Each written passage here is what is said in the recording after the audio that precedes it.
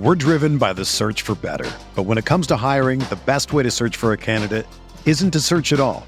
Don't search, match with Indeed.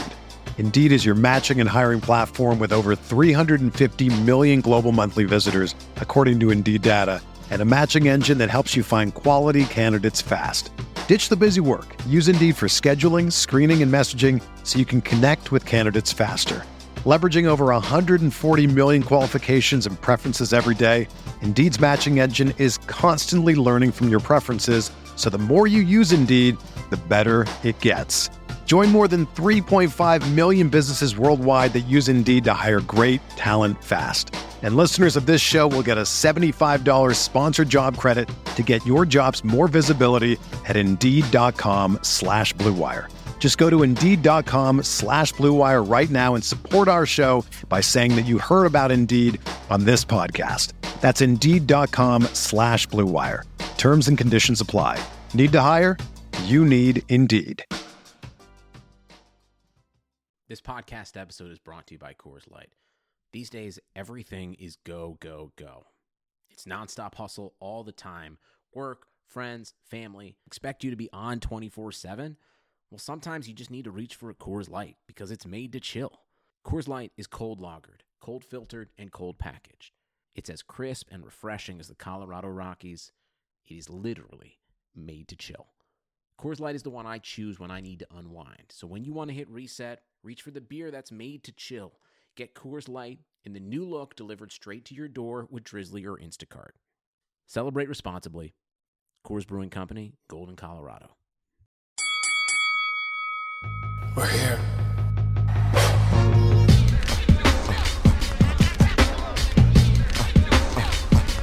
I wish I could give this feeling. I wish I could give this feeling. On the corner. Hey there. We at Blue Wire wanted to thank you for your continued support of this podcast. With over 90 podcasts across our network, we are committed to bringing you great content to fill that sport-shaped hole in your heart. To find more Blue Wire pods, search for us on iTunes or check out BlueWirePods.com. And remember, one day sports will return and it will be glorious. Thanks for listening. On to the show. What up, everybody? Welcome to another episode of the Corner Podcast. Kel Dansby here with the old man Andreas Hale. Back for another week. Plenty of combat sports to talk about. The UFC wrapped up their week of fights, 3 in 1 week. We touched on a pay-per-view last episode, so now we'll touch on the latest 2 fights. Also, we have to talk about the madness around Mike Tyson. It was, kind of building last week. Now it's getting to that fever pitch point where it looks like we're going to see Iron Mike back in the ring at some capacity. And then, of course, we have to talk about the latest IG Live battle between Nelly and Ludacris that the old man was tweeting throughout. And I'm sure he's going to share all of his thoughts about that battle. But first, Dre, this is my last show recording-wise as a 31-year-old. By the time this is out, I'll be 32 years old. And this makes me realize I've had 32 years of dope hot takes. Is that what it made you realize? Yes, 32 years of hot takes. From me being 12 years old and thinking Joey Harrington was the future. Wow. Me debating people at 6 years old that I thought undoubtedly Magic Johnson was a greater player than Michael Jordan. Wow. I did. I didn't understand the concept of AIDS, but I knew he was cut down way too early. And that prime Magic is better than prime Jordan. I was 6 though, so this was during the hiatus, the baseball hiatus. I had a better case. Yeah. The last 3 hurt me. But that was probably my first original hot take. All the way to Pimp a Butterfly and the creme de la creme that Mayweather will actually fight Conor McGregor, and throughout the rest that we've talked about. Shout out to Stevie Wonder. I listened to a lot of Stevie Wonder this weekend. Did you learn the lesson? No, it was like a Stevie Wonder theme on Views from the Seven. Shout out to them. Yes, it was his birthday. Oh, it was his birthday. Okay, that makes sense. So they had like a Stevie Wonder theme. to open their show and their old school music and stuff with Stevie this week. And I was just jamming out to Stevie. Me and the wife jamming out like, damn, this catalog is just crispy. But don't say anything stupid. I enjoyed it enough just listening to it. I'm not sure if I had to see him perform. So I'm not going all in on that hot take anymore. I love the catalog. And it reminded me how much heat he has. Yeah. Because it's not like we listen to Stevie every day. So I've never argued that, but I'll give you that much. If you say it's better in person, I got to find out. Maybe I'm just missing something. Maybe I'll go and watch him and be like, fuck, Dre was right. I'll never tell you. but maybe I'll just feel this internally. So, I'm getting wiser in my 32 years. When we started this show, I was 26. So it's been a lot of maturing. Less hot takes, I think. They're a little less frequent, a little more golden. I'm narrowing them down now. Man, my Nelly is really dope. Hot, mild, spicy take from a couple weeks ago isn't aging well. Not at all. But we'll get to that in a second. Yeah, man, I found my first gray hairs in the beard. So I'm going to be joining you and AJ Springer shortly with the salt and pepper beard and Big Mac. Yeah. So I feel like, man, I got the bald head. I feel like, old age's chill is creeping upon my neck. I feel like it's going to be Old Man Kel and the Old Man Andreas here in a couple of years. So it's rough, man. It's rough. People are, saying Ludacris and Nelly are old school. That's where we're at, man. It's breaking my heart this week. Also, I had to do a sex ed course with my daughter, with my oldest daughter, who's a teenager, about to be 15. So now, because of the Rona, them being schooled at home, we had to sit down and do a 7-day course. It's an abstinence course where she goes to school in Missouri. And I was like, you got to be shitting me. So I had to supplement the abstinence course with real sex ed. So I'm just letting you know, be prepared.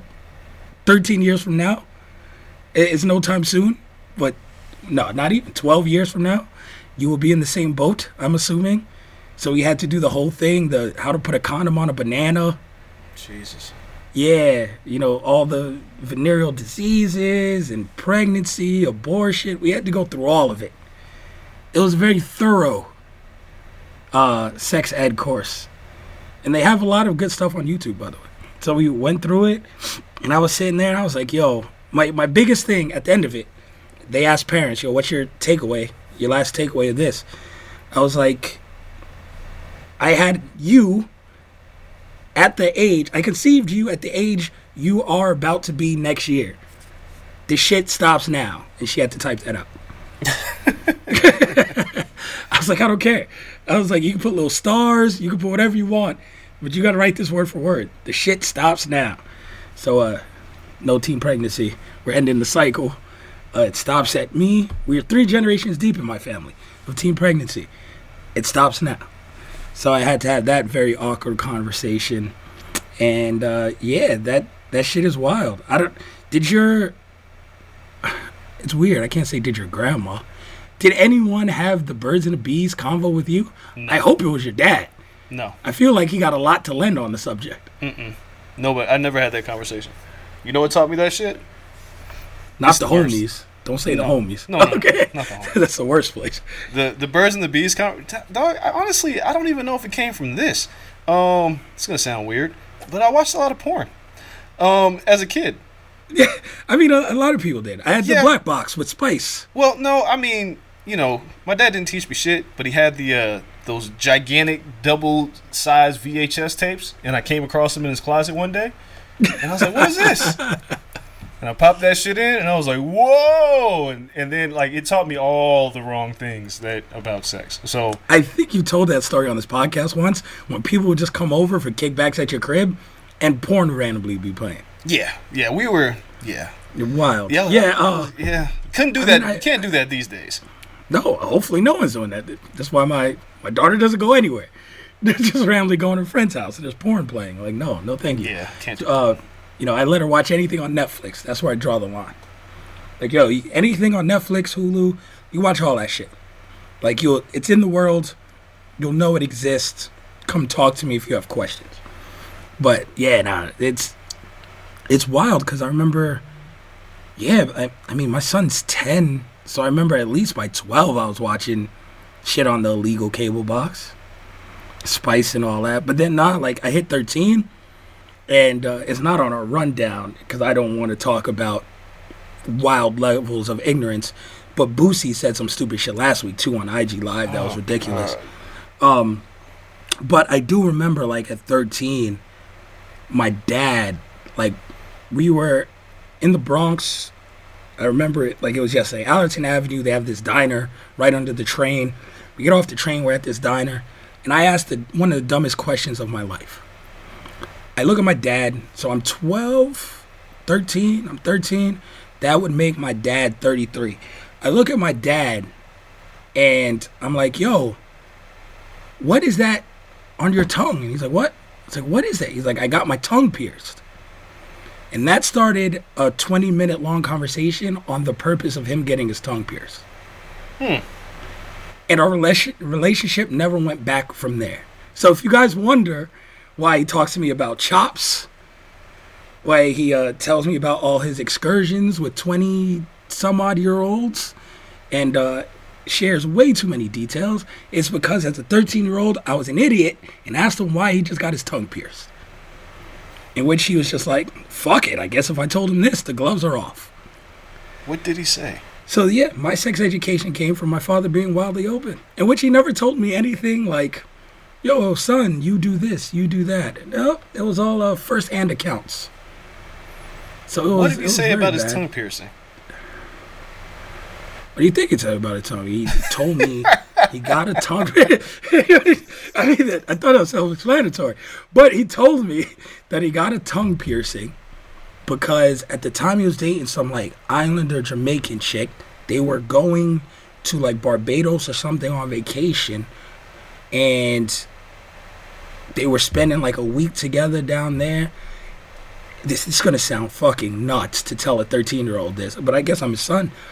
But he told me that the chick had an extra sensitive clit. And one, I didn't know what the fuck that was outside of, like, watching South Park and, like, stupid episodes. So I didn't understand the functionality, I guess. But I'm going to learn today. So he told me, and hers happened to be bigger. So the reason he got it is so he could constantly go down on her and stimulate her more, because at this point I didn't know the dynamics of it. It led to her, I guess what now my older brain is, I don't remember what he said, but it's squirting now, but I didn't know what the fuck it was then. He called it something else. Who knows what the term was in New York in fucking 99 or whatever it was, 2002, I don't know. But he used like some wild term, and I was just like, what? And then he explained to me, which I still remember this day. I think I told my wife the other day, and he was like, yeah, it's towards the front of the tongue because that's how you use it on women. He was like, nah, you can't do that shit. You get it to the middle of your tongue. That's for women. Women get it in the middle of their tongue. Because I think I might have said shit that's not PC now, but I thought only women got tongue rings, to give head or whatever. So I said like a joke to him about it. He was like, nah, fuck that. Women get in the middle of the tongue. Blah, blah, blah. He's like, men get on the tip of their tongue so you can flick it and blah, blah, blah. And I was like, yo. And this was our conversation with me at 13. And we never went backwards. So that was, I don't know, the birds and the bees. That's fucking like, it's different. That's a pterodactyl and a murder hornet. Yeah. It's so much bigger than the birds and the bees. I skipped over all the intricacies. I just went from 0 to 100. So, and my pops is a little wild and different. So yeah. That was kind of my crash course. But I gave my daughter like a proper education in sex ed, and they got these good videos on YouTube. It's like a British series. If people have kids, obviously, if you're listening to this, you're my age and you have to do this. It's called Sex Education. It's in Britain. Just type it in. The host is really good. They go into schools in the series, so just play the parts that has the classes and all this stuff. It's a great educational piece, so we did that, and it was a smart way to go about sex ed. But yeah, no, that shit was wild. And I was like, at least you won't be the stupid girl that does something out of curiosity. I was like, you now shouldn't be curious about anything. If you do something, you make a concise decision. So, but she didn't seem to want to do anything. Like, pictures of genital herpes and shit will just skew you, at least for like a year or two. At least? So, yeah. At least. These are some fucking crazy pictures. And the last one was like childbirth. So you see like a picture of crowning. As a girl, I'm assuming that shit scares you at least for 2 or 3 years. I would hope so. Yeah, so that was me. That's how I spent my last week of being 31 years old. I was going over sex ed with my daughter, and I realized, yeah, I'm old. When you do that, it's a whole different level of being old. And yeah, I'm not there yet. Everyone else has young kids still. Like you, shout out to Marcus Vandenberg for the podcast. It's like everyone has young kids or going to have kids, and they're still kind of like starting their family. All my kids are old now. So it's funny that I experience all of that, a decade before you guys. Yeah. Yeah, shit. I told you, I always said it. You're the oldest young man I know. Shit. Yeah, this week proved it. But I got the claw in hand, so Dre, cheers. It's 32. I'm sure you feel like that's young. Yeah, we'll give you shit tomorrow on your actual birthday. We'll give you shit, but you get a pass. But yeah, so that shit was wild. Let's dive in to what we witnessed yesterday, which is the IG Live battle between Nelly and Ludacris. So we talked about it. We talked about it a little bit on last show, right? And it was like we spent very little time on it, and we were both under the impression that Luda was gonna wash Nelly. I thought it's because Luda's catalog is so much, like just so evolved, and people sleeping on Luda. But then Nelly started playing shit, and his song selection was bad too, though. But he started playing stuff, and I was just like, this isn't as dope as it was to me then. Mm-mm. And I think that's the problem. The shit doesn't age well, man. The shit a lot's dependent on videos, too. A lot of his shit was dependent on videos. Yo, okay. So he plays Tip Drill. And I immediately had to say, like, come on, guys. Nobody's ever listened to this song without the aid of the video. You need the visual aid. Because the song by itself is ass cheeks. Always has been. Unless you're at a house party. Like, you threw that shit on and tried to get stuff wild. Yeah, but you're only doing that because of the video. There is nothing about that song that you're like, yo, this song is popping. It never was. Never was. Ever. Just was the video. So he played that. I already knew it was over. That dog. I mean, yeah. We knew this battle was Some people gave it to Nelly. I dropped it in our group chat yesterday. Yeah, those people are stupid. Listen, this is why I don't trust. And you know what we didn't put on the rundown? Our little debate that we had that ended up on Twitter about the classes. We can actually talk about that here since we're not going to talk about any pro wrestling today. Your Kanye Kendrick thing that you brought up. Yeah, we could talk about that. But I think I won that. But yeah, you did not. But anyway, oh my god. Nelly's catalog is trash. Like, it's bad. It's almost indefensible how bad this shit is. Because it's not like, listen, depending on your age group, when you listen to Nelly is how you probably took that shit in. For the most part, because of how we consume music's changed, a lot of things that we listened to 10 years ago, we probably didn't have as much time to revisit unless we were really in love with that album. So I feel like for a lot of people are like, yo, Nelly was hot. What are you talking about? And then you play it like 10 years after the last time you've listened to Nelly's catalog, you're like, holy shit, I like this? It's like embarrassing. That shit is garbage.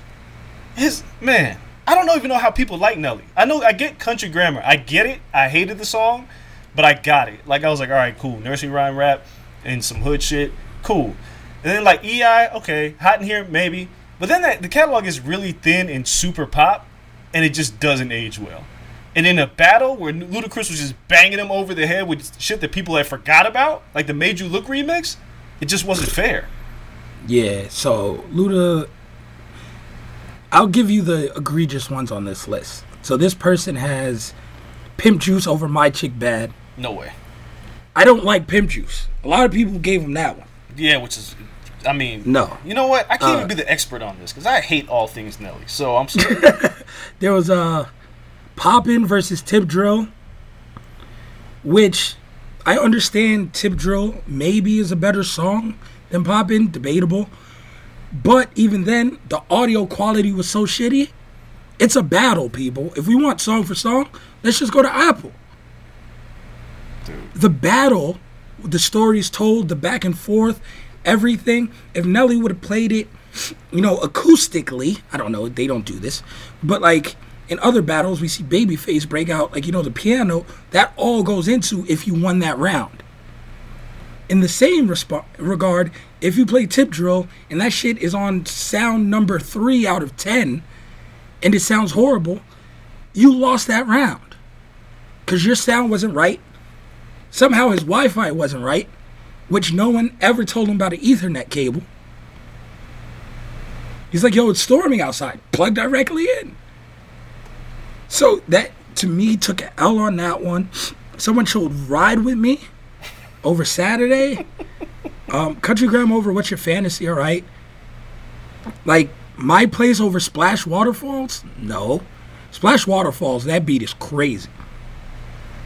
This person chose Rock the Mic remix over Made You Look remix. Which is bananas. Made You Look remix is probably the best Ludacris verse ever. I don't know about that. He's got a lot of good definitely ones. The most surprising. I don't even know. You look at that, and I was like, Nas, Jada, Luda's on this. And then he starts spitting. I was like, oh, he caught a body. I mean, dog, I said this last week. The only problem that Luda's ever had is he's never talking about anything. There's never any substance to what he's talking about. But when it's like, if he was to kick these bars on the corner and you were walking past a battle, you'd be like, oh shit, he's got bars. But when it comes to songs and all that stuff, even like now, it's like, it's almost like, actually, it wouldn't have been a fair fight because Busta would have won. But he's very much like Busta Rhymes. Yeah. Like, in terms of like, look, animated. Yeah, very not talking animated. About anything really. Punchline centric, flow centric. Never really talks about a whole lot of stuff. There's like, you never heard a Busta Rhymes song where you're like, man, that's an amazing story. Or like, it just doesn't happen, right? But Busta's always been dope. He's very colorful. That's what Ludacris is. Very colorful. So that stuff, he never surprises me. That's why when they said this was a battle between him and Nelly, I was like, yo, there's like two completely different audiences. The hip hop heads actually respect Ludacris.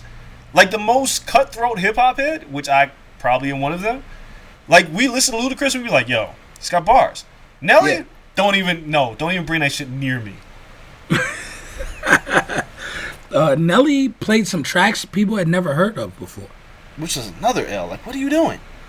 If your and he was rocking hard to that shit. Yo, he looked like my man Brayson, Teddy Riley's boy. That's what he looked like. He looked like he had no clue he was getting washed in this battle. He was like, yo, we can play another few songs. No, you can't, Nelly. Cut it out. Yeah, shout out to Luda breaking out the Day No remix. Yeah. Shawty Low. I still play that shit like every couple of months. That song is tough. And man, the catalog, like the catalog's just too deep. He didn't even play everything. No, it wasn't a fair fight.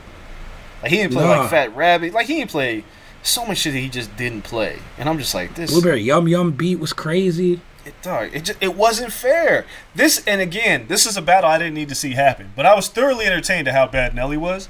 Because it was like, yo, it felt like he had to get the AOL dial-up fucking CD to play along. Like, man, what are you doing? What are you doing? Like, this is a battle.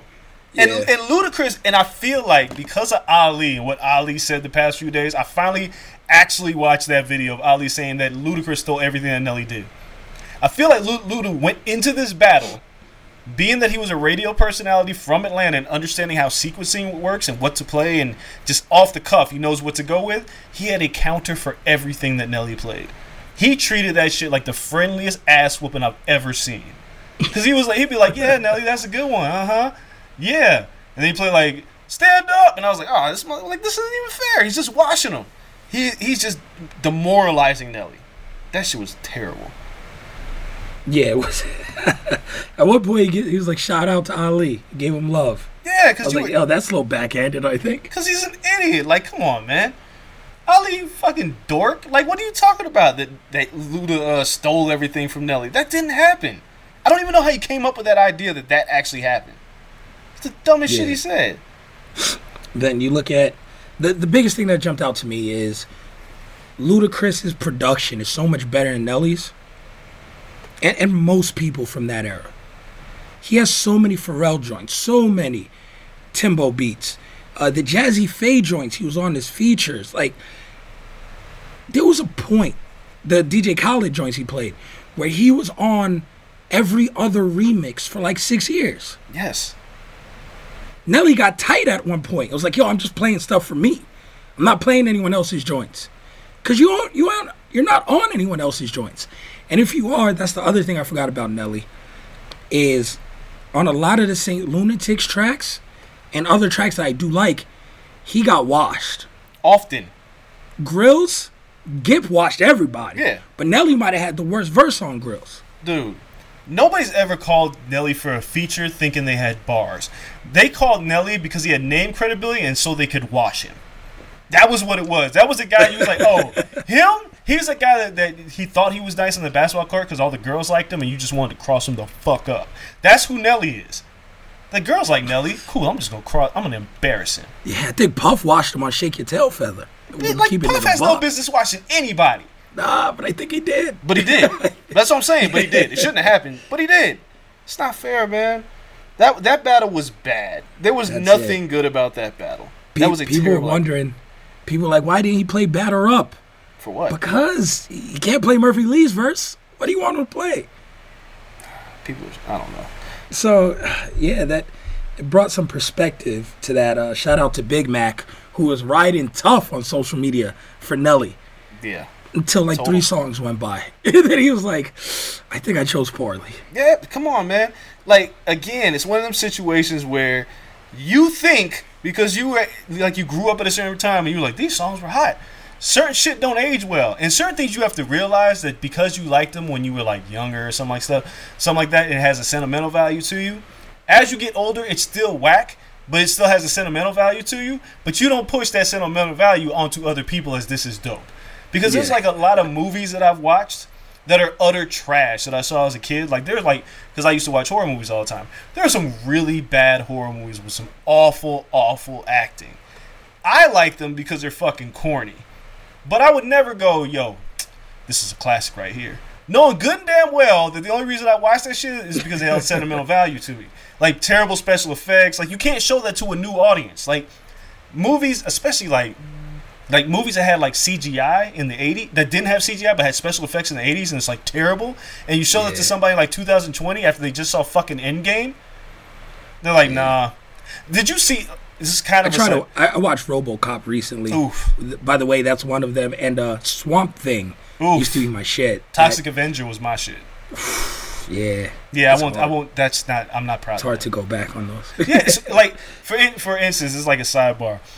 Did you see the commercial? There's a Jordan commercial with his grandmother, or with his mother, dunking the basketball, and they have a stunt double, and it's a straight dude with a fucking beard dunking the basketball, but he plays Dolores Jordan, the stunt double. It's ridiculous. Yep. That's what these things look like. So when Nelly's playing like these joints from 15 years ago, and like this new audience is hearing, and the production hasn't aged well, the rhymes are still terrible, and then Ludacris plays something that's a little bit more recent, and it still slaps. It's like, come on, man. You can't defend this shit. Luda is, I don't even want to call him underrated because he's not. He's rated properly. Because he can rap better than most and being on the radio. He just never said anything. And up against Nelly, it just wasn't fair.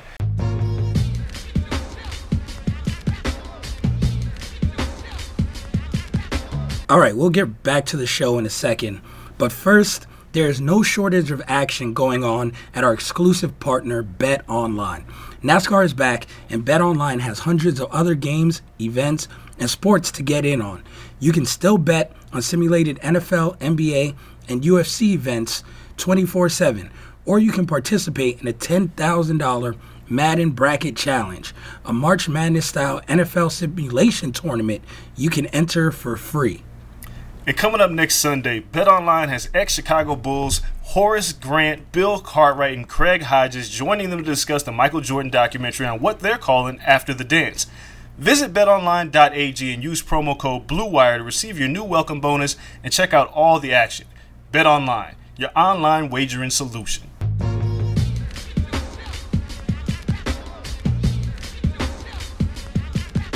So here's my question: who would have been a fair battle for Ludacris? Oh, I thought you were gonna say for Nelly. No, so say, oh fuck. Nobody. For Luda, I think Luda and Busta could have went because they're both animated. Yeah, Busta would have ate him up though. Yeah, but it would have been good. It would have been. Luda got some joint. Yeah, but Busta would have put up a nice run at him. It's tough because a lot of people don't have the depth of it. Like, where are we supposed to go? Like, other down south artists? You want to go Luda and T.I.? I think that would have been the next best holdup. That's actually an interesting one because, all right, because we're going to get into this Kendrick and Kanye thing in a second. So, Justin Timsley from the Undefeated, somebody posted something that DMX might have had one of the best 3 album runs of all time, right? Yep, I saw that. And when I read that, I was like, the fuck out of here. DMX? No. Like, DMX had 2. Consecutive albums, right? Yeah. That was the thing. Consecutive albums. Yep. So, Justin brought up T.I. as having this great album run. And I didn't feel like saying no. But it's no. He didn't. No. He had good albums. Urban Legend. Mm-hmm. Was it, like, what was King after that? Oh no, that blows it out then. I'm just saying it wasn't consecutive. But T.I. had this really interesting career to me where I feel like it's been blown up. Trap music, Urban Legend, and then what was after that? King. Yeah. No. King doesn't hold up to the other 2. No, but the thing about T.I., because remember T.I. and Luda had beef as well. Stomp remix. The thing about T.I.'s catalog is we've held it up high over the years. But it's not really that good. Like, it's good. Oh, I don't know. I'm not saying it's bad. But people talk about it like it's untouchable. Whereas Ludacris, people forgot how much shit he did. So I think that battle becomes really interesting in that level because T.I., a lot of the songs we know. Like, he plays Rubber Band Man. That's my shit. Yeah. You know what I'm saying? So I'm not saying T.I. has a bad catalog. I'm saying that T.I. has a catalog. It's not one of those catalogs that can't be fucked with. And Luda can't fuck with it. Yeah, I like the dynamic of, like, the original Atlanta trap sound versus what Luda did was, it's not pop, but it's mainstream hip-hop out of Atlanta at the same time. So you're juxtaposing the 2 sounds that were at the top of Atlanta at the exact same time. And T.I. would have to play more hood shit versus Luda's #1 record in the country style songs, you know? So it would have made for some dope shit. I mean, the fact that when I was waiting for the battle to start, because as the UFC was on, I was like, I'm gonna tune into this battle because I said I wasn't gonna watch it at first, but I was like, for shits and giggles, I am. Luda was just playing dope shit in his throwaways early. Yeah, I was just like, damn man, he's got a lot of shit. So a Luda T.I. battle, because somebody said Fabulous, and I was like, nah. Fab and Jada can go. I think Jada would wash Fab. If Jada can't use lock shit, yeah, but he's definitely going to use lock shit. So he's going to wash him. He's going to wash him. Because the reason why Jada could use lock shit, because Jada oftentimes had the best verse on lock shit. Yeah. So he could, yeah. Yeah, him and Styles. I mean, there's so much shit he has there. Rough Riders, Volume 1, 2, and 3. There's a lot of shit in his catalog. But him and Fab could go back and forth. I think T.I. would be the best comparison there. Nelly, I don't know who to pair Nelly with, especially after this. Like, he started playing country tracks. No, fam, like, you lost then. Like, you lost me, you lost the battle, I'm out of here. That was the worst phase of Nelly. At least he only played 1 country track. But he had way too much. If he would have played Tim McGraw, fam, at least he knew better than that. The thing that surprised me, like, people are now looking forward. People are saying, like, Missy versus Busta Rhymes, which isn't bad, but a lot of their stuff are like, if you want to compare those two, it's because of visuals, right? Videos. Yeah. So the components of how these battles have been going, I don't see them pulling off a video battle. So let's not do that unless it's pre-recorded and then you're just showing it on someone's IG Live. And it's also not fair because Missy has like a whole lot of dope R&B shit in her catalog. They're really not the same artists. No, it's so different. They could only be visuals if you did that. So that's not fair. But Missy's leaps and bounds better than almost any. I would probably say any female hip hop artist. So can't pair against those either. So Missy just gotta sit this whole shit out. She put herself in a different bracket. Yeah, so we are not breaking Lauryn Hill out of this shit. No, because there's not enough there. She's not showing up, and there's just not enough there, right? Because it's like she plays Miseducation, she plays a couple joints off the Fugees, a guest spot maybe, and then what? The Unplugged album? I'm good. In terms of women, I would like to see like Kim, Foxy, and Eve. I'd love to see those three. Yeah, in like Kim and Foxy, I think is perfect. Eve. I think Eve. I want to see her. It's weird.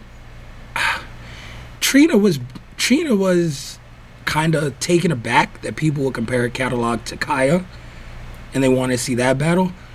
Eve Trina, I think, would be a little bit more Trina's level, even though she gets washed by Eve. She would get washed. Like, listen, man. Trina's catalog is not that deep. It ain't Kaya. Yeah, which is true. But I'm saying, like, Eve, the thing about Eve is the first album was excellent, right? Oh, yeah. And, she was still the pit bull in the skirt. And then she kind of transitioned to this, like, fashionista and shit. Went and married a French dude, got fucking rich. Did the joint Blow Your Mind. Like, it was over after that. Like, her and Gwen Stefani were, like, on the same level in terms of pop culture. But Lil' Kim kind of did the same thing. So I think it's kind of interesting because, like, Foxy, the problem with Foxy was the catalog wasn't as deep. Kim, a lot of people forgot what Kim was doing. Yeah, you give me 10 and 10, though, I think Foxy can hang. 20's deep for Foxy. I don't know, man. Crush on You, like, Junior Mafia shit, Quiet Storm remix, it gets really rough in there. Yeah, but Foxy had Touch Me, Tease Me. With Case, that shit was crazy. What's fucking with the Quiet Storm remix? I'm not saying she wins. I'm just saying. She got what, 2 joints with Jay that she could play? She got Ain't No Nigga Foxy shit. does? She got, listen. She got some shit. In 10 songs, she might be all right. Yeah, Foxy you got start joints. going to 15? I'm just very, like, people keep talking about Missy, and I'm like, man, y'all forgot about Kim. Like, and I'll be straight up. Like, LaBella. Kim, Nicki, I would like to see. I think Kim will watch Nicki. Someone on my timeline said no female artist today touches Nicki in a battle. Get the fuck out of here. But I didn't feel like arguing with them. Yeah. I don't even know the chick. But the chick just popped up in my mentions, and I felt like it was a trap from the Barbs. Nah. So I was like, yo, I'm just going to let this sit there. But I was like, get the fuck out of it. Honestly, I put Cardi against Nicki, and I think in a limited 2-year run, if you include Cardi's mixtapes, the shit she did with Offset, the Bad Bunny shit, I think Cardi gives Nicki a run for her money. Yeah, Nicki beats Cardi. Like, she's got a deeper catalog. But it's just the interesting thing is, like, because Nicki can rap. That's always, like, the deal breaker for a lot of people. Like, Nicki, when she, like, the Monster remix, Nicki could rap. It's just Beat Me Up, Scotty Nicki. Yeah. Like, she had some shit. But it's the thing about Kim, like, listen, I'll be straight. Like, Bella Mafia, I was out. I'm straight. I did not like that album. But I recognize, like, Kim just had joints, like, everywhere she went. She just had joints. Money, Power, Respect. Like, she was everywhere. And people have totally discredited Lil' Kim as one of the biggest female rap stars, period. Because she was. Did Kim have Welcome to Jamrock? Did she? I don't know. She had like some wild shit. When the whole like shit was going down with the Jamaican Source, shit. when the whole shit was going down with the Source and like Dave Mays, I like checked out on Kim completely. Like, I think they gave LaBella Mafia 5 mics, and I was like, fuck out of here. Oh, it's not Welcome to Jamrock. It's some other shit. I can't even think. Yeah, she was on the remix of that, but she had Put Your Lighters Up. Oh yeah. Okay. It's just, I could see like her giving a lot of people problems, men included. I think. Oh yeah. From that era, definitely. Like me personally, I want to see a producer battle next. I want to see like Alchemist and like Just Blaze, or some shit like that. But Al can't handle Just Blaze. But I don't think anybody. I don't think a lot of people can handle Just Blaze. But I think the problem with Alchemist is there's a lot of shit that Alchemist will play, and people are like, oh, I didn't know he produced that. Yeah, that shit's it's just tough. You know what? Scott Storch got some shit. But he already battled, and he played a bunch of shit that he didn't even produce. He just played some keys on. Not fair. I don't want that. I don't know who going against Just. Like, you can't put many people up against him. Now, I'm big on Just Blaze. I've always said that. Like, people have given Kanye all this credit for, like, Blueprint, and I'm like, it was Just Blaze. Kanye and Just is a natural battle, so that's like, Kanye ain't doing the shit. He's above the shit, so it's like, whatever. I can't figure out why people are in this upheaval about the name Justin Timberlake being floated around. Because I get it, right? I do. I really do. I like Justin Timberlake. Always have, always will. Not going to change. I loved NSYNC. I've liked the soul albums except for the country shit. I've liked the 2020. I just liked all the shit. Features, anything. The problem is once you open the door for somebody like Justin Timberlake, now Versuz gets compromised for some people by mainstream white culture. Next thing you know, how though? Because he's coming in with Timbo production, Neptune's production. Like, cool. He ain't bringing NSYNC style shit unless it's produced by them. It's not him. It's what would come with him, is what I'm saying. Because listen, people are against it. I'd love to see Justin Timberlake in a battle because he's just got some joints. He's always had some joints. I just think it opens the door for other white artists to be like, I want in.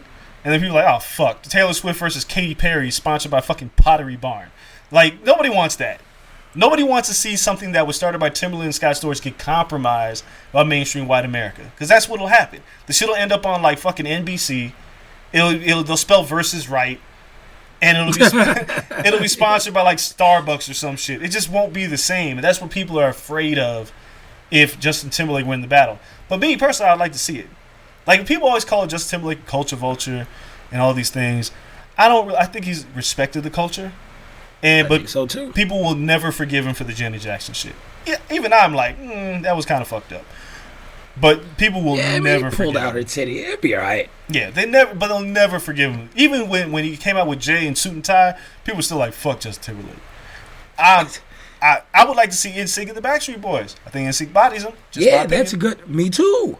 That's too much heat for NSYNC. Way too much heat. Even if Justin will pull out the solo shit, still they body him. But you get those dynamics. Understand, maybe that's diluting. Okay, let's not go there. Unless you want the bag. By the way, there's nothing wrong with Tim and Swizz getting the bag. If they get the bag. They got to set it up before the white people set it up and call it something else. Because that's always a challenge, man. So right? Like, next week, we can get NSYNC Backstreet Boys, and instead of verses, it's like, duels with a Z. Jesus. Instagram duels, Backstreet Boys, and then after that, we're going to get the fucking Spice Girls versus somebody. That shit'll happen. You set it up before the white people set it up.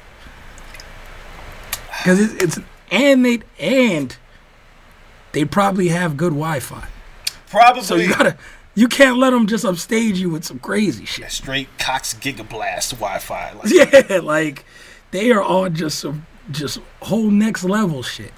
Okay. So we've been doing this show. They will be sponsored by Comcast. We've been doing the show for 40 minutes, and there are people out there waiting for us to talk about UFC stuff. But before we do that, I must bring up this thing that you said that I thought was completely nonsensical, that Kanye West has 4 classics and 2 possibles.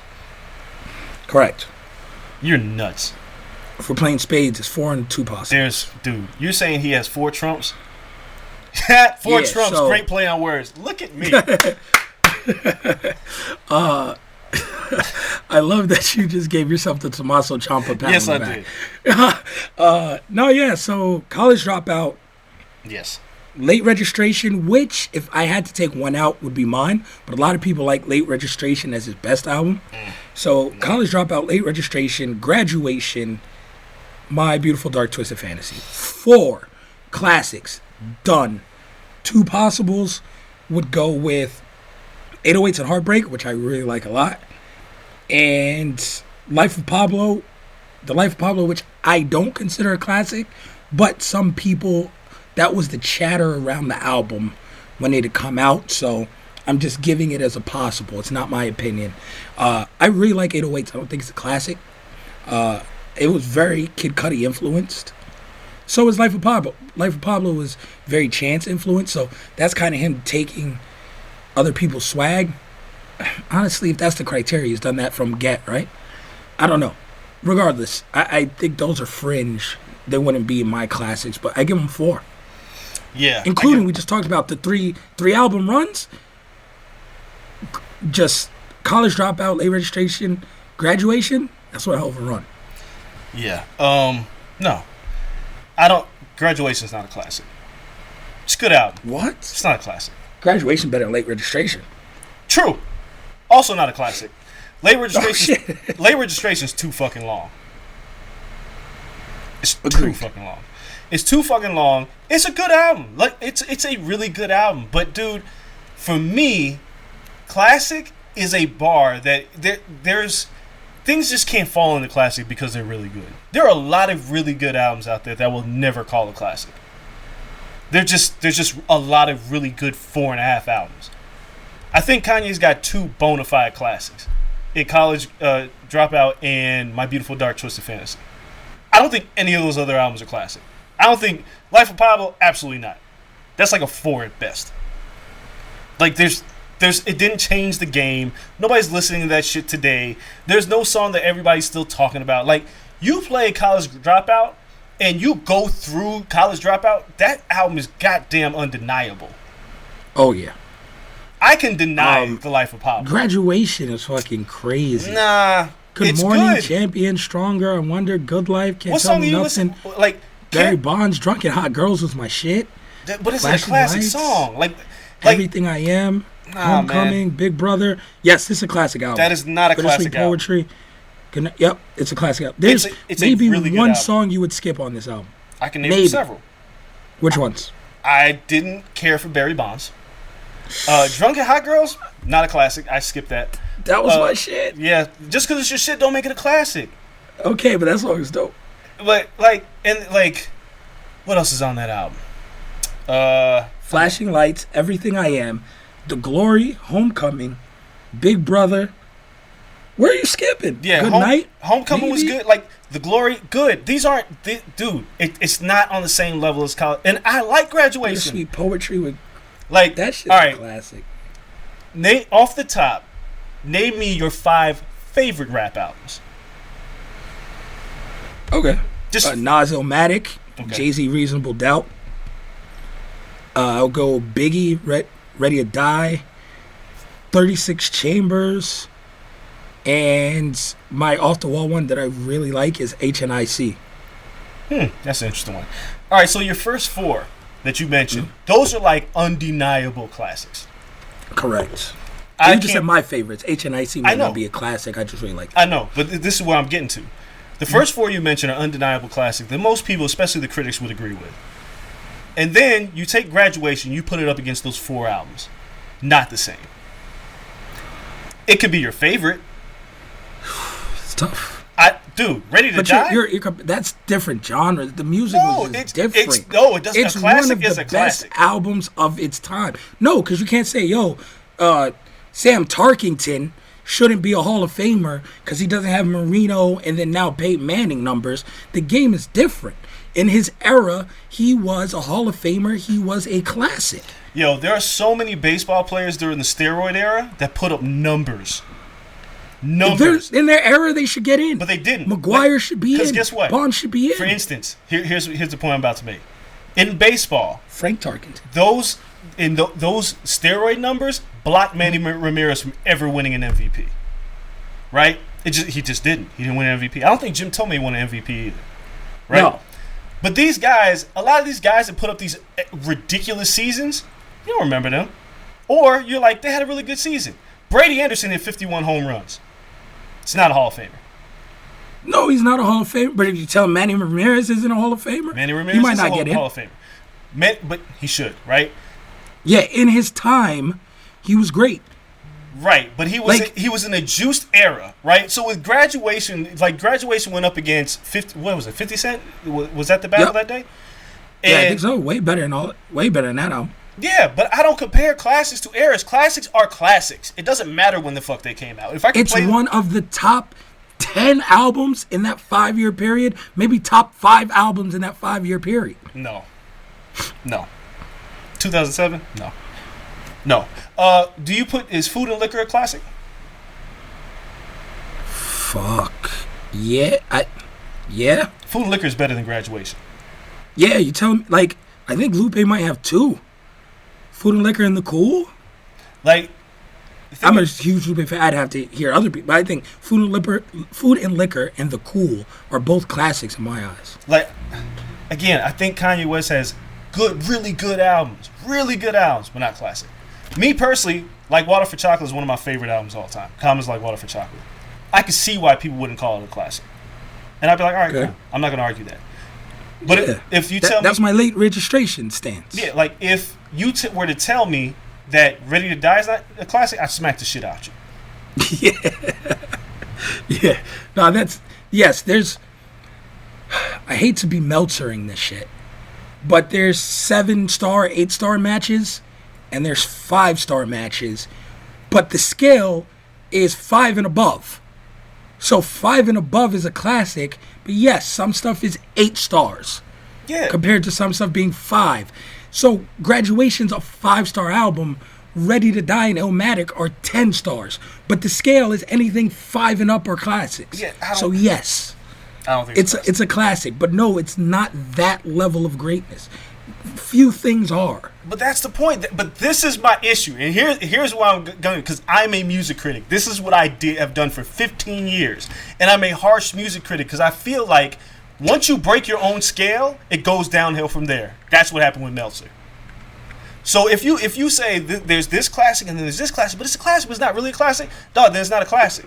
And most of the time, because in fairness, the way we consume music is different today than we did 20 years ago, it's really hard to determine a classic the day it comes out, the week it comes out. It takes some time for you to sit with that album and determine whether or not it's a classic. Very few albums are instant classics. To be honest, like Mobb Deep's second album is a classic, but when it first came out, people were 4.5 the shit out of that. But now you go back and listen to it and you're like, yeah, it's classic. Yeah. Mm-hmm. You know what I'm saying? So what happens is so many people were just saying this is classic. It waters down the concept. We have to set the bar high for what a classic is and identify what's a really good album. Yeah, but you can't set the bar at Illmatic because then it'd be 3 classics ever. Like I set the bar at Illmatic, Ready to Die. Like I call Food and Dre, those are almost unattainable levels. No, yet you give Kendrick 3 classics. I said this Kendrick. His albums are very good. They are not that. Man. Good Kid, Mad City is a fucking classic. There's like Good Kid, Mad City holds up. Okay, time out. That holds up to the Illmatics, the Reasonable Doubts, all this. 1. The other 2 are really good. Nah. They are not those. Yo. They are not those, Dre. The motherfucker won a Pulitzer. Damn is not that. The motherfucker won a Pulitzer. Congrats. Now, if Pac should have had 2 of them shits. Who? So Pac should have had 2 of them then. But like, what do you want for cultural impact? He's not making an album. And saying deep shit? No. The point is, when you're impacting the culture is also what happens with a classic album. To Pimp a Butterfly, the reason why it's a classic, because listen, if you want to say always damn, agreed with that. If you want to say damn is not a classic, I am not going to argue tooth and nail about it. I'm not. But To Pimp a Butterfly is a classic. I've always agreed with the impact, how he dropped it, when he dropped it, the message would be far more iconic than the music on the CD. I said that when it came out. I said it when I said the hot take. Every time I've reiterated it, the impact of that album it's had astronomical impact. Might be top 5 impactful albums. Musically, I don't think it's a classic. If you want to lump all that in though, sure. But listen, you can say it's not a classic. It's a classic. Okay? I'll give that to you. You want to lump in cultural impact, the performance? Where was that at the Grammys? I'm lumping the cover, which is fucking iconic. More importantly, it sounded like nothing else at the time. That's why Outkast has classics, because Outkast was putting out shit that sounded nothing like anybody else had at the time. But being different isn't being classic. No, being good and being different is a classic. Yeah. Like, But being great and being different is a classic. No. Being good and being different is being good. There's nothing good here. This is great. Like, you don't like the album. There's people Not that don't classic. like Illmatic. That's cool. If that's what you're going to say, cool. That's ridiculous. But that's when you slap somebody. No, but the same thing holds true for To Pimp a Butterfly, man. Culturally, the music holds up. People still go back to the album. It hit people in the gut when it came out. There's still people talking about the album. All Right is a fucking anthem. That is a culture-changing classic. Good Kid, Mad City was a documentary that was on the West Coast about a kid growing up. Those are two classics. I feel like... Fam, no one plays institutionalized these walls. You might not. Mama, hood politics. Are you No one's nuts? listening to this Are you shit. serious? No one in 2020 is playing that in the whip. Are you serious? No one. No, Dre, I promise you. It was great and impactful for 2015. You're nuts. It dropped like a fucking comet. It has no replay value. sick You in name your 3 fucking songs head. that you can still play. Yes, I will still play King Kunta. I will play All Right and Black of the Berry. Yo, nobody's... That's it. I Nobody's ain't playing shit listen, else dog. from Nobody's driving around bumping Ready to Die like that right now, but it's a fucking classic. That's false. That is Yo, for you to say that nobody's No way. bumping To Pimp a Butterfly and then say like people are bumping... Look, dude, nobody's really bumping old albums like that. Let's just be honest. There's so much music out there. Please, someone, if you listen to this show, please, and don't go to Google, don't go to Apple, don't go to Tidal, you please tell me if you're reciting the verse from Institutionalized. Let me know what the hook sounds like. Let me know what these walls sounds like. Don't do if y'all that. are playing You're this about all to, the You're time. about to hurt your Please. own fucking feelings. You're really Please, you guys are on Twitter. You're Please, fighting the wrong please battle. recite this for me. You're fighting And we have a the very wrong educated battle. listening base. We do. You guys tell me if you're playing this still.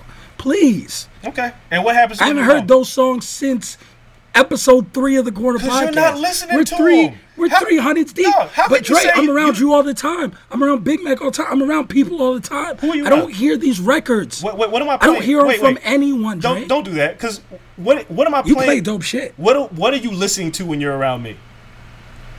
Name Usually something, play, because like- you're not listening to anything. Let's just be honest. When we're over at the crib, No. we're watching wrestling. We're not really playing fucking rap. Yeah, Like, no. We're not But doing if you're around, like you're listening to new shit, you got this. I get it. You're one of the people who goes back and listens to that album. All right. No one else does. Okay. All right, we'll put out to listen, dog. Please. It's Please. a classic And then album. we put this on Twitter. Who has 3 classics? If you had to choose, Kendrick, Kanye, both or neither. Yeah, whatever. Kanye was the leading category And how- at like 37%. And guess what? And both was the runner-up. Guess what? Kanye has way more work than Kendrick. Because you're saying 3. For most people, Kendrick has how many albums? 3. 4. Oh yeah, 3. For most people, count for Section most 80 as a people, mixtape. yeah. but For it's most an people, album, they I don't guess. even. They were like Section 80. Popular culture recognizes I that put Kanye that has. shit ahead of damn. Listen, Kanye has multiple albums and a longer career. The fact that Kendrick can even be in this competition speaks a lot to what he's accomplished. That's true. I've never taken anything. He is one of the most naturally talented rappers we've ever seen. The man is wildly talented. I love all of his features. I love Section 80. If we're talking about classics, I might give you Section 80 before I give you Damn. I mean, And that's just real. I really like Section 80 and the story it tells. Just like Good Kid, Mad City, like to blend an entire album into a story, that's what makes the Lupe like the cool a classic, right? Like when you could blend an entire album into a perfectly knit story, Section 80 did that so fucking well. It's like reading a novel. So I mean, I probably put that ahead of it. The guy's talented. He doesn't do anything that's whack. So if we're arguing his validity, I haven't heard anything from Kendrick that's ever been whack. Nothing. Now, I can't point to a whack song. All I was saying was replay value and arguing the difference between good, great, and classic. Yeah, and you talked about His floor is good. That's how good he is. His floor. Dog, I get is what you're good. saying. My point is this. I say that Kanye West has 2 classics. 2 really good albums. Those other 2 albums, not in the conversation of classic. Shouldn't be anywhere near it. Period. Shouldn't be anywhere near it. And then Kendrick has 2 definitive. And In 1 your possible. eyes. Maybe How 2 many possible. Dre? If you count Excuse me. if you count Section so 80. Jay has how many? Who? Jay? Jay. Oh, man, Jay's an interesting case. Reasonable Doubt's a classic. I give Jay 3. Blueprint's classic. 444? Black Album, classic. Is 444 a classic? No.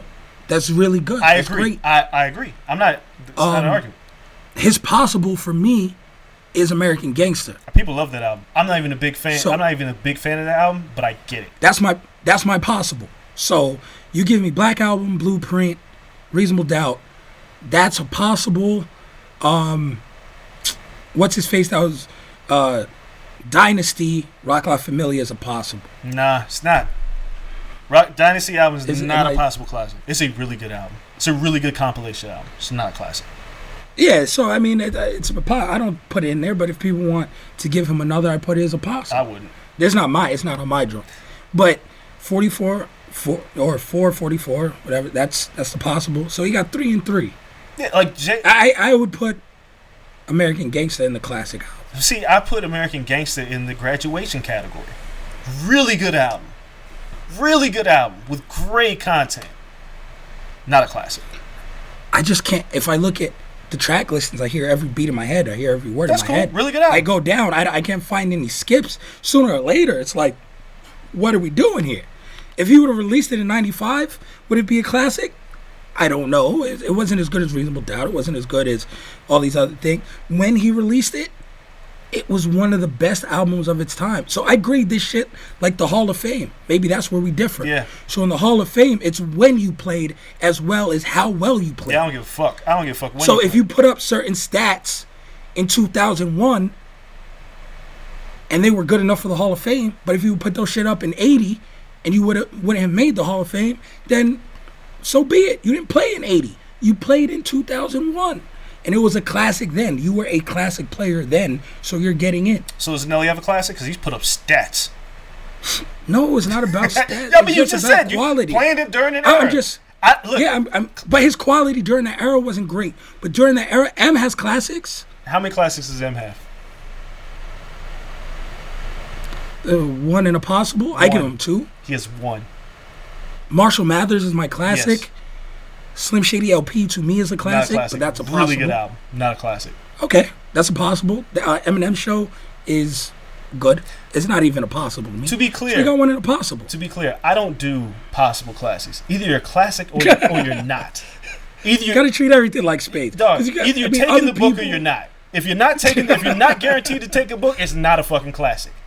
I'm not playing spades with you, man. I feel like you get really mad at me for calling out. Yeah, because you probably how many books I got.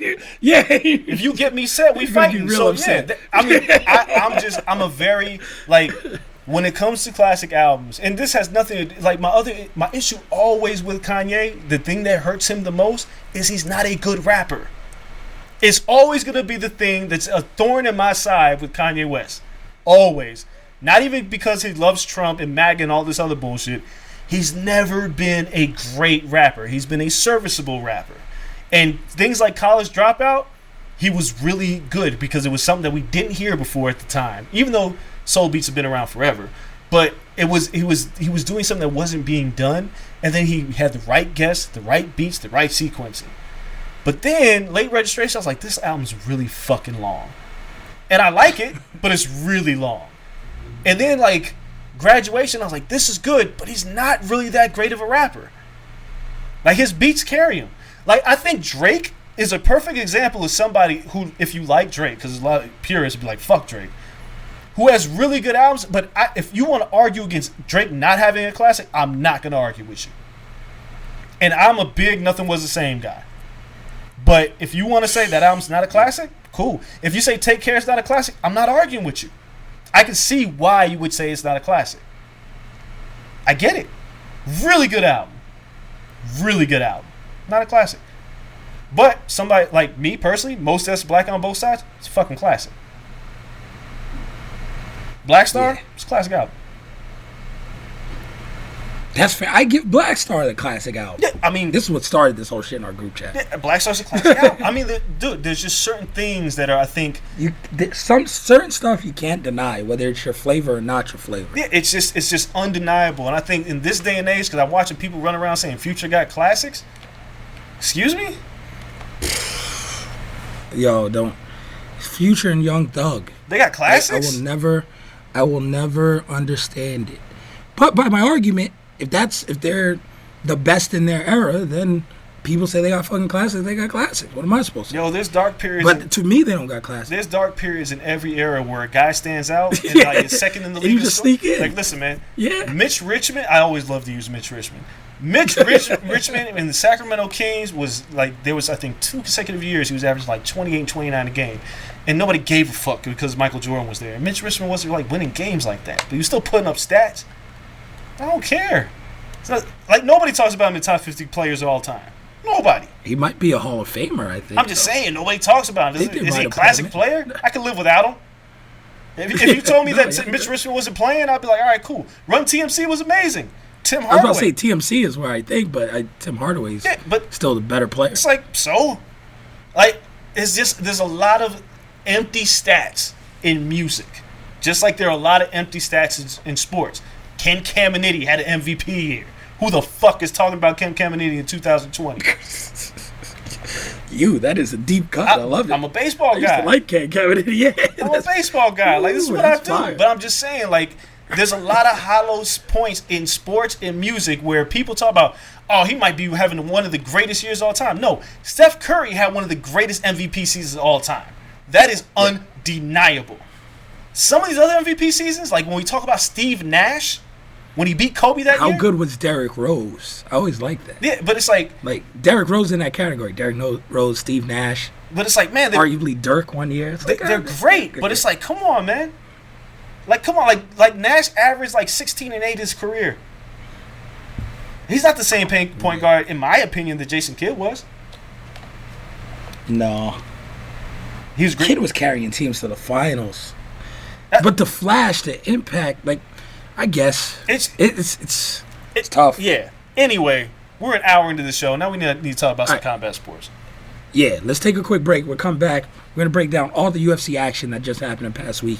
You guys stay right there. We'll be right back.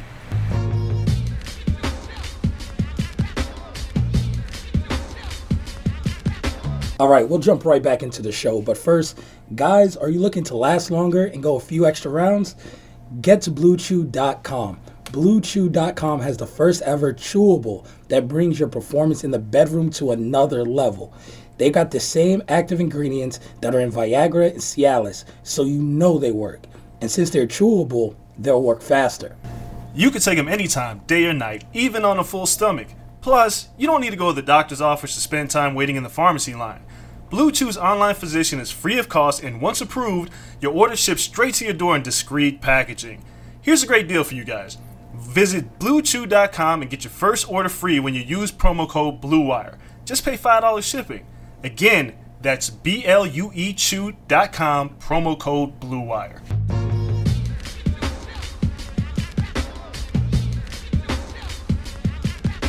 All right, everybody, we are back. Time to talk UFC and combat sports after an hour into the podcast.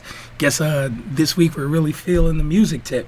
So UFC had a lot of good fights over the past week. Glad to say the majority of people seem to be in there and be safe.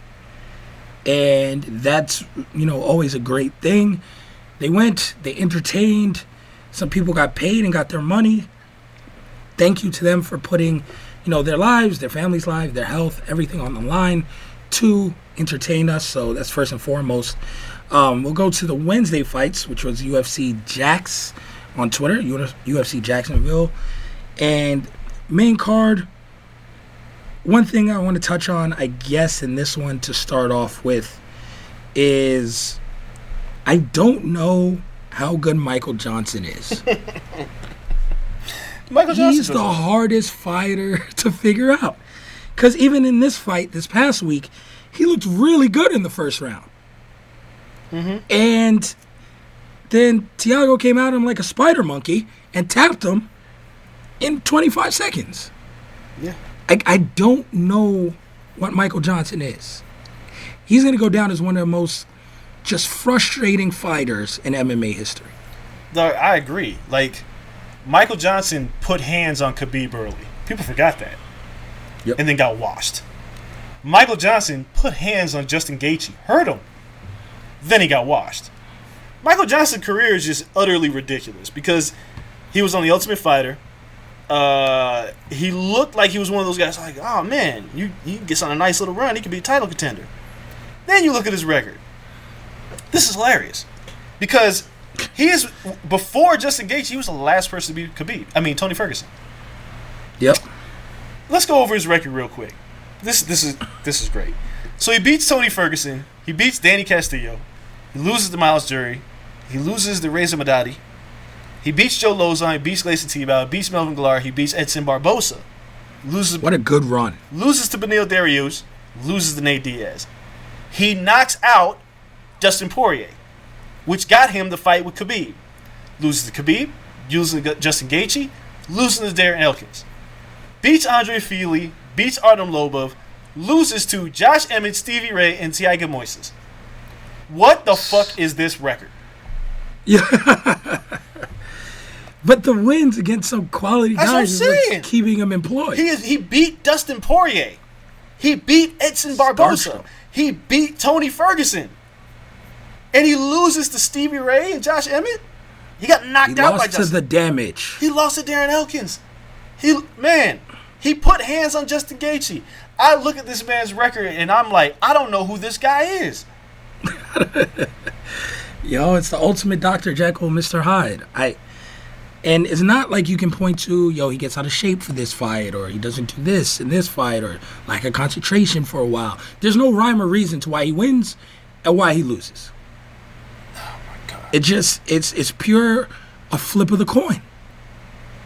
So I say all that to say this: never bet on Michael Johnson fight ever. No, he looked good in the first round. He just got mopped up. I mean, he didn't get mopped up. He got rolled up real quick to a heel hook, super quick.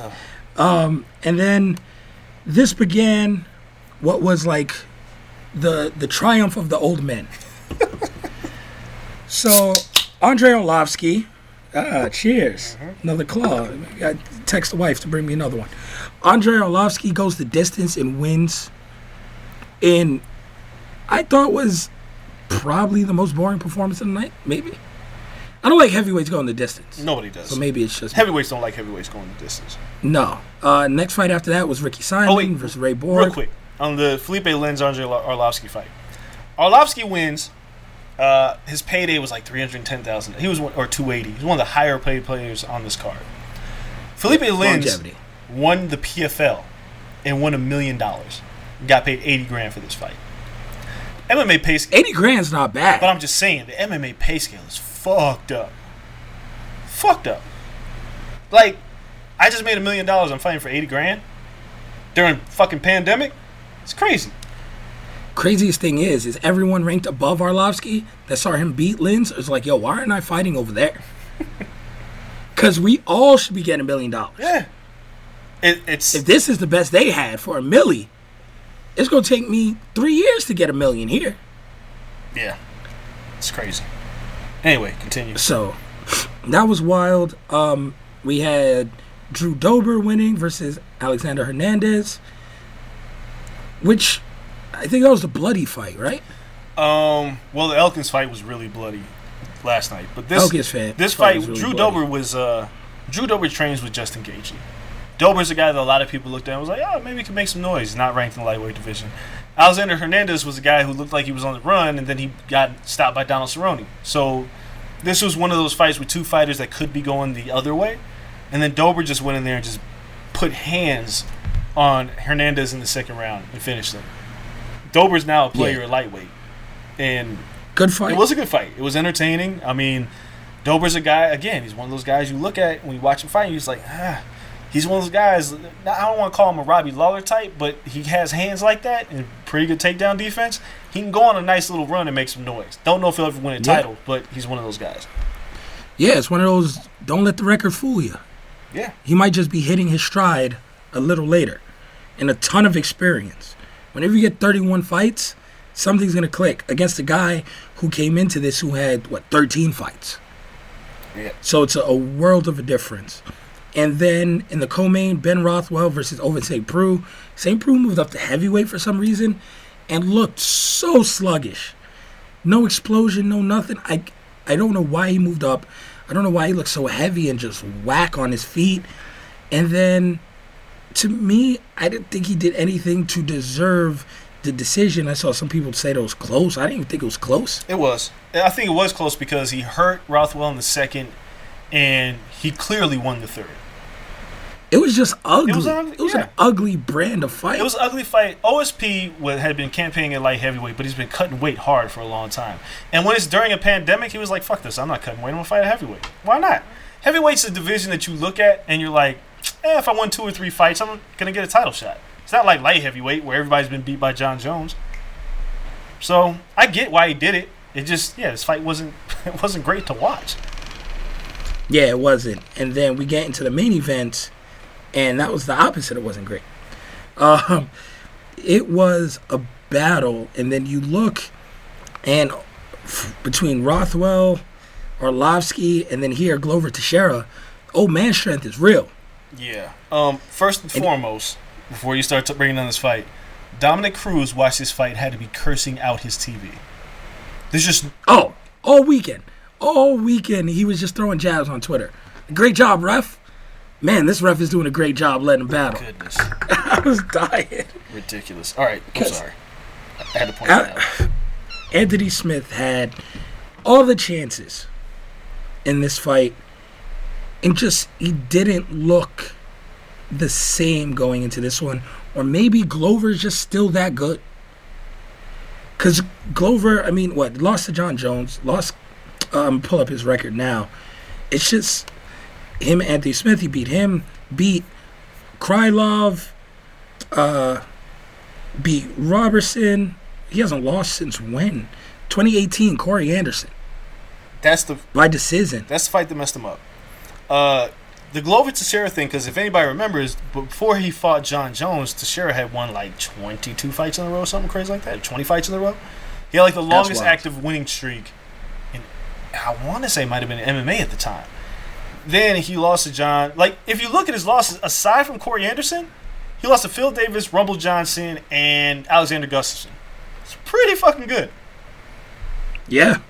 But I think that's really good. A lot of people looked at the Krylov fight, which was a split decision, and some people thought he lost and looked gassed and looked old, and they wrote him off.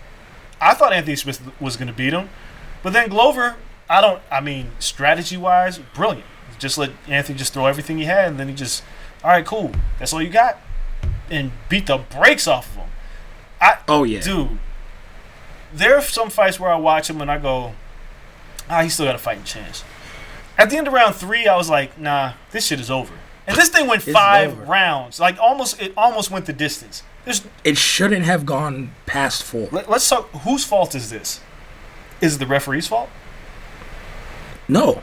The ref gave the fighter a chance. And the fighter, to his credit, Anthony, in each round, found a way to cover up just enough, right? Like, he did enough to grab a foot or cover his head or try to stand up. Anthony was battling. So I understood that logic. His corner, as soon as he comes to them and says, I am losing teeth. Not veneers. They were like, he got veneers. They pop out sometimes in training. No, he was losing actual teeth. Once he says that, fight's done. There is... And they acted like they didn't even hear it. And Chael Sonnen said one of the best things I heard about this is like a corner's job isn't to stop the fight when their fighter can no longer physically compete. Their job is to stop the fight when their fighter no longer has a chance to win. Yeah. And in the third round, midway through the third round, you could see he no longer had a chance to win. Yeah. So by the 4th, at least entering the 5th, he was not going to land some crazy last-second Derek Lewis, throw that shit from the hip, earn a knockout, or like we saw Rosenstruck versus who the hell? Overeem, where he lands it with 6 seconds left, splits Overeem's lip and gets the victory after being skunked earlier in the fight. You weren't going to get that. He didn't have that in the tank. Save him. And I don't think his corner did that. But then again, the week before, I championed Justin Gaethje for saying, I told my corner before this fight, don't stop it. I'm willing to die in there. So, the fuck do I know? But if I'm the corner, my job is to not let you die in there. You're just going to have to be mad at me. I'd rather you be mad at me than your wife be mad at me. That's always my mindset. So I'm going to stop this. Yeah. So my take is kind of similar because it was absolutely the corner's fault. Because this was a complete disregard of reading the room and knowing your fighter. Because you think you know Anthony Smith, like you've worked with him for a long time. But you do also know when you're asking him questions and his response is like, yeah, I'm losing teeth. Like he's not even fired up. He's getting mopped in there. Like it's not like the Rosenstruck fight where Overeem was winning a kickboxing match and you're like, well, shit, one punch can change the fight. Anthony Smith, he was exhausted. More than anything else, there was nothing on those punches. Nothing. So I can even understand to a degree him coming out for the fourth round and them not stopping in the fourth round. But as soon as you went to the corner at the end of the fourth round, you waved the white flag. Because fuck that, you're not going to win the fight. But your man is now, he's not taking, I mean, this is almost Tony Ferguson-like to a degree. Thank God for Herb Dean because they weren't going to stop the Ferguson fight either. Ferguson, you could argue, is getting beat up almost worse than Anthony Smith was. Almost. The man didn't lose his whole grill, but yeah. I'm saying. Damn near the same. I'm saying. So, mercifully, Herb Dean stopped that fight. This fight was not getting stopped. And at a certain point, as the corner, if the referee's not going to do your job for you of saving your fighter, that's your job. Save that man. He'll fight again. But if he suffers any permanent damage, that's your fault. Yep. That I was disgusted when I saw him come out for the fifth round. Because he looked terrible. It's not a title fight. It's not like... Just throw it in. If this was the ass whooping he caught against John, and you had to leave him out there, maybe. This isn't a title fight. You cut your losses and say, yo, we're just going to go at it again. Yeah. He'd still be a top 5, top 6 guy. Like, save your fighter. That was sad. Yeah, that was not good. And then we go to Saturday's card, and the main card there, UFC Florida, was the hashtag. It starts off with the funniest part of the night, which I love Twitter because of this, because Song Yadong. Yo, the Yadong jokes. They wouldn't stop. On point. Had me in tears. So I was like, yo, he's really beating Yadong. I was dying. So, yes, immature humor still cracks me up. Maybe talk to me tomorrow when I'm 32. It might not. At 31, shit had me dying. But he ekes out a victory over Marlon Vera. I don't know. I thought Vera won that fight, but whatever. Yeah, I don't have much to argue splitting about. hairs. Yeah. No, like the people were complaining about the scorecards and the refs, or excuse me, the judges. And it did seem like they went against popular opinion a lot. But when fights are that close, I'm like, all right, whatever. There's no Adelaide Birds. No. Next fight, this was just a decision fest. Yeah, it was. Eric Anders loses to Joku. I don't know. I expected that. I don't know how good Anders is either. Yeah, I mean, he's kind of, showing that he's not really that good. Solid. Good middleweight, but... Good record. Yeah, but... No, good power, but, yeah, Jocko's on a nice little run. Whatever. Yeah, Jocko's just better. Yeah, I mean, I feel like he's a fringe top 15 guy, so we'll see what happens. Next fight, Barboza loses to Dan Idge. I thought Barboza might have had that one. It was close. It was close. It was really close. It was close. Two things happened in that fight that messed Barboza up. Like, Ige started off... I mean, it took Barboza a round to, I guess, figure out where he was as a featherweight because it was his featherweight debut. He was clearly... Now he was recognized like, yo, I'm not faster than all these guys. And the problem with Ige is he's a guy who just doesn't stop coming for you. And that was the problem with Barboza because he got... Like, Barboza hurt him with a body kick at the end of the second. Dropped him. Yeah, he dropped him. So he won the second round. But the third round, I think it was in the last minute, Ige got the better of him. And with judges, it's really hard, man, because it's like, well, if it's a close round, it's like, well, who won the last thing that I saw? And it was Ige.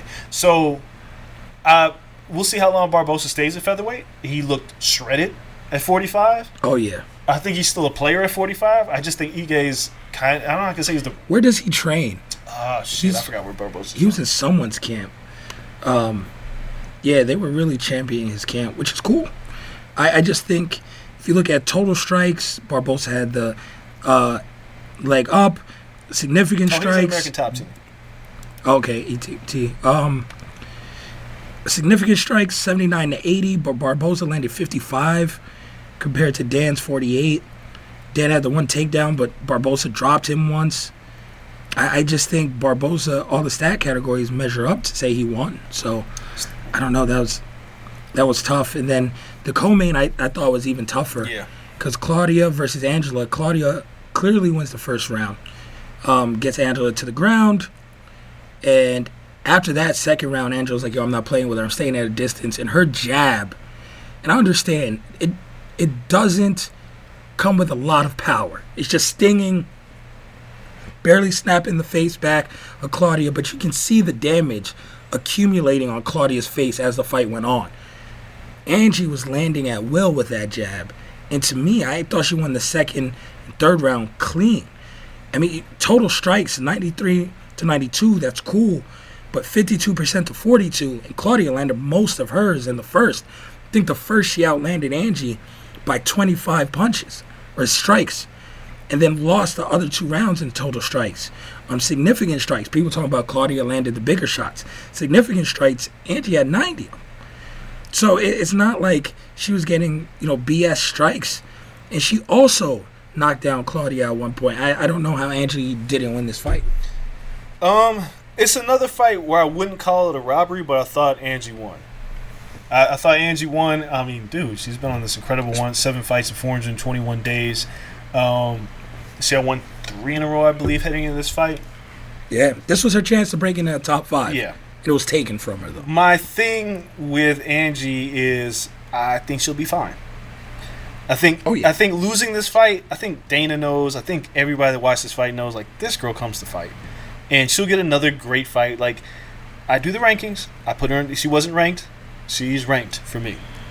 Because this was a great performance against a former title contender. And that could have won either way. I put her in the top 10, even with the loss. I don't care. If I was a ranking person, I would. Because that division, it's not like there's a bunch of world beaters. Like, I think she put up a good enough performance off a 3-fight winning streak to be in the top 10 of that division. Maybe 10. I wouldn't put her in the top 10. I put her just outside of that because she needs to win.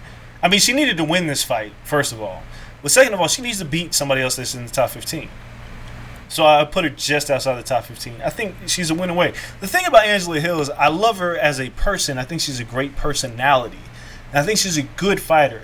But in order to get ahead in this division, she's going to have to work on her ground game. Because fighting somebody like a Tatiana Suarez, shit ain't going to work if you don't have enough power. It's going to drill you. Yeah, that's going to be a tough one. The bottom line is she showed marked improvement, and she put everybody on notice. Like, yo, I'm not fucking around. Like, you're not, like, she left, went to Invicta, came back. She lost a couple fights, but I think she went 4-2. Well, now she's 4-3 in the last 7. But yo, she's a player. She's a player. Yeah, steps in on short notice all the time. She's a player. Like, gives everyone a battle. You got to let that girl fight. Give her more opportunities. So I think she didn't lose much losing this fight.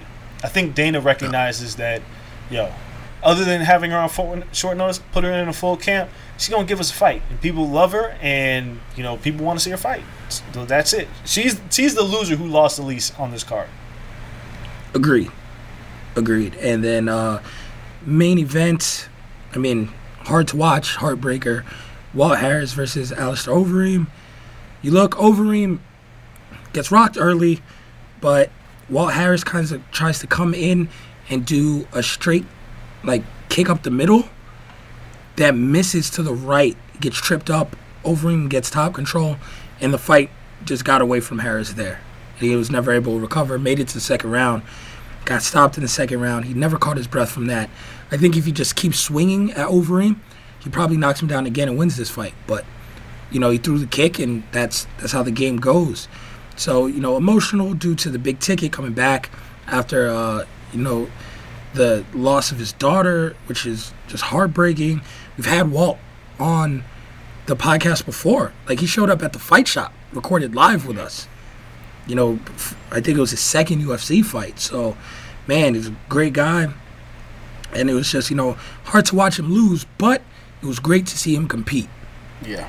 And, try to regain that little bit of normalcy in his life and show that, he's keeping his daughter in his heart and moving forward to honor her and showing that he's a true warrior. So it was a good fight. On Overeem's end, the chin is still a little shaky, but he has improved greatly since going to Colorado. And Overeem has, he's on his fourth wind. Yeah.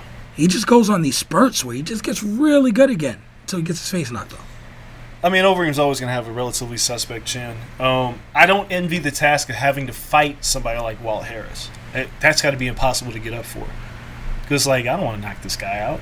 It's not even like playing basketball or football where you're just playing a team game. You're playing a guy and trying to hurt him, knowing that he's fighting with all of his emotions on his sleeves at this point. He's fighting for something bigger than just trying to win a fight. You're going out there just to win a fight and get a paycheck and maybe get a title shot. He's fighting for a community and his family and his lost stepdaughter. I don't envy that position at all.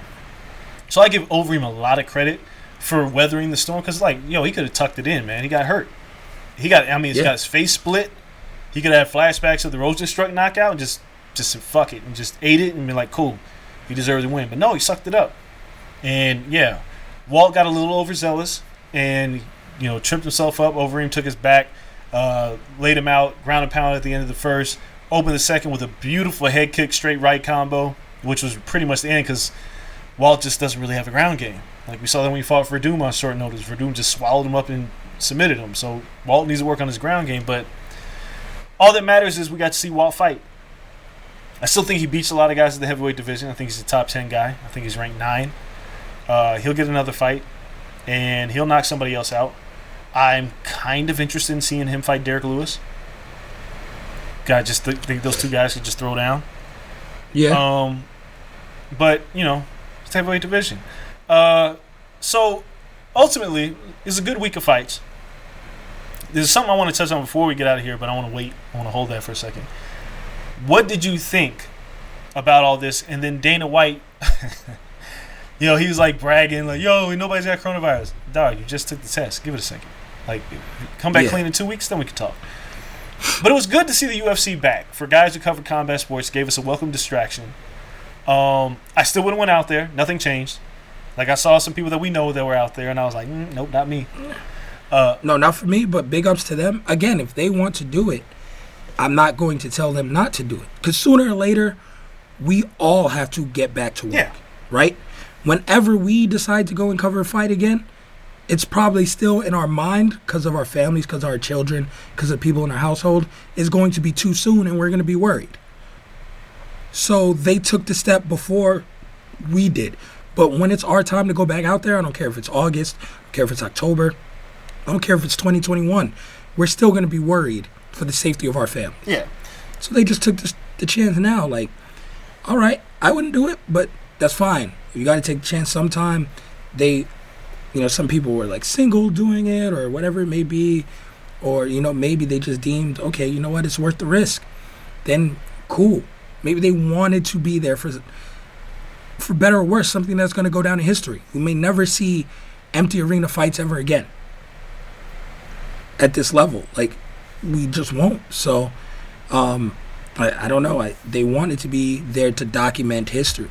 Yeah, and this should happen sometimes. So, kudos. I'm not there yet. Yeah. So, good for them. I thought it was a good week of combat sports. It was good to have 3 fights. I felt weird. I was covering fights. I was this is crazy. I haven't done this shit in almost 2 months. That's knocked the rust off. Yeah, I was I'm covering fights. This is crazy. So yeah, there's still a little social distancing things, interviewing in the cage, whatever. But the thing I want to talk about before we go here is John Jones challenging Francis Ngannou to a heavyweight fight. I want to see this very badly. I don't. It's been a long time since I've seen John Jones wrestle someone. And to me, against Ngannou, you really got to break out that wrestling. Close the distance before he has that range to strike with you.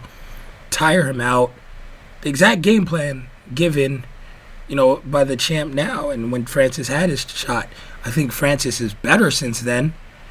I think he's just been running through top contenders like crazy. It's just unbelievable. I think he's the scariest man in the heavyweight division. I'm not sure why John would want to fight him if a belt wasn't there. To be honest, wait until the guy wins the belt, then fight him. Dog. I don't see a win fighting him before then. Dog. When he was talking, people were like, no, wait for the title. Look, I agree. But I'm at a point in John Jones' career now where he's talking a lot of shit. A lot of shit. And it's, for me... ton of shit. If you want to talk... here's what GSP never did. For better or worse. GSP never really talked shit. He had that amazing streak at welterweight. Beat everybody. He never, people wanted him to fight Anderson Silva. You never heard GSP go on, social media, Anderson, I'll fuck you up. He never did that. So it never left the door open, we fantasized about it. But it was just they don't really want to do that fight. The UFC would have to push to make that fight happen. John Jones is barking up the Francis Ngannou tree and calling himself, the GOAT and all this other shit. Even though when you interview John, he fakes that old humility shit. Oh, that's up to me to decide I'm the GOAT. That's up to you guys. Fuck you, John. Your fake humbleness is ridiculous. But at this point, because the thing is just about everybody agrees, you're the greatest mixed martial artist of all time. But if you want to challenge Francis Ngannou to basically shit or get off the pot on this greatness thing, this heavyweight talk, do it. Do it. If you, fuck the belt. Just do it. Because you're fighting the scariest man in the heavyweight division as a light heavyweight. And you're looking for that fight. And if that's what's going to happen, let's do it. Because I want to know how good John Jones really is. Because if he beats Francis Ngannou, I don't give a fuck what he does. He can go back down to light heavyweight. It validates his shit talking. But if he gets mopped, I'm in the crowd clapping. You deserved it because you talk too much shit. So I want to see this fight for that reason. There are people wait for this, fuck all that. If you're gonna call the man out, and we're waiting because we don't know that Stipe's still working with the man still has a job. So we don't know when Stipe is gonna fight. We don't know what Dana's decision is gonna be on the heavyweight belt. I say you could strip Stipe. He could, but we don't know if he is or not. And it looks bad, but sooner or later you can only hold up a division for so long, right? It's been a year and a half. Either way. Come on. Either way, if they do an interim title, not an interim title. If they do a title, it would be an interim. That's what would happen. It'd be an interim title fight between Cormier and Stipe. The problem is, Cormier wouldn't want to do that, even though he says he does. It'd be Cormier versus. My bad. Yeah. Cormier versus Ngannou. The problem is, I don't think Cormier wants to do that. I think Cormier wants his last fight to be for the title, and then he rides off in the sunset. So I think as much goodwill that Cormier has with the UFC, if he really wants to get that win back against Stipe, I think Dana will allow it to happen. So that means Ngannou. I think you can strip Stipe. No interim. Strip But Stipe. what I'm saying is, I think Cormier, it's not the belt. He wants that win back against Stipe. That's what he wants. He doesn't really want to fight Ngannou. He's not going to tell anybody that. But he doesn't But no one really wants to fight that But guy. John Jones does. So if there's going to be no title fight in the very near future to clear this shit up, let those two fight. Ngannou ain't got shit else to do. And honestly, if Ngannou beats John Jones, it's huge. It's just, I don't know how the risk is worth the reward in that case. Ask John. That ain't up to don't. anybody else to decide but John fucking Jones. It's true. It's tough. A win is huge. A loss could leave your face in the front row. So if he wants it, let him have it. That's just how I feel. You want it, you got it, my man. That's what you. I'll tell you one thing. You're excited about it. If you thought Adesanya's last fight was boring, wait until you see this shit. Because John's not engaging at all. Yeah, but can John take down Ngannou? No, he just dance. He'll dance and jab and stay the fuck away. And leg kick to the knee. Stay away for 5 rounds and not get caught. I want to see it. I don't care. I want to see it. John, I didn't think I wanted to see it until John started talking shit. Now I was like, I want to see this now. Yeah, it's like that Santos fight. You're just going to be doing a lot of That's dance. fine. I just want to see it. Because no matter what happens, nobody wants to fight Ngannou. And you got the guy who is, a lot of people believe is the greatest mixed martial artist of all time, who's a walking, living legend with a bunch of fucking cocaine and hose issues. He wants to fight him. Let him have it. Because if he gets his shit rocked, I'm laughing. If he wins, I go, he's the best. Like, I mean, shit. There's nothing else we can say. But, dude, I mean, what else is John? Without fighting him, you got to go, he's the best. So I don't know what the reward is. But my thing, like, the last thing is with John, is there's really nothing else for him to do right now. No. John would do it for an interim belt. Because an interim belt still is a belt for John's legacy. Cool. Doesn't matter. Just DC wouldn't do it for an interim. John would. Dog, I don't care what it's for. Just do it. Because John, Yeah. I mean, nobody wants to see John Jones versus Jan Blachowicz. Nobody wants to see that shit. No. John versus Francis Ngannou? Like, ESPN, y'all would play that shit the fuck up. Turn that up. Oh, it'd be big numbers. Turn it up. Again, this last pay-per-view did crazy numbers.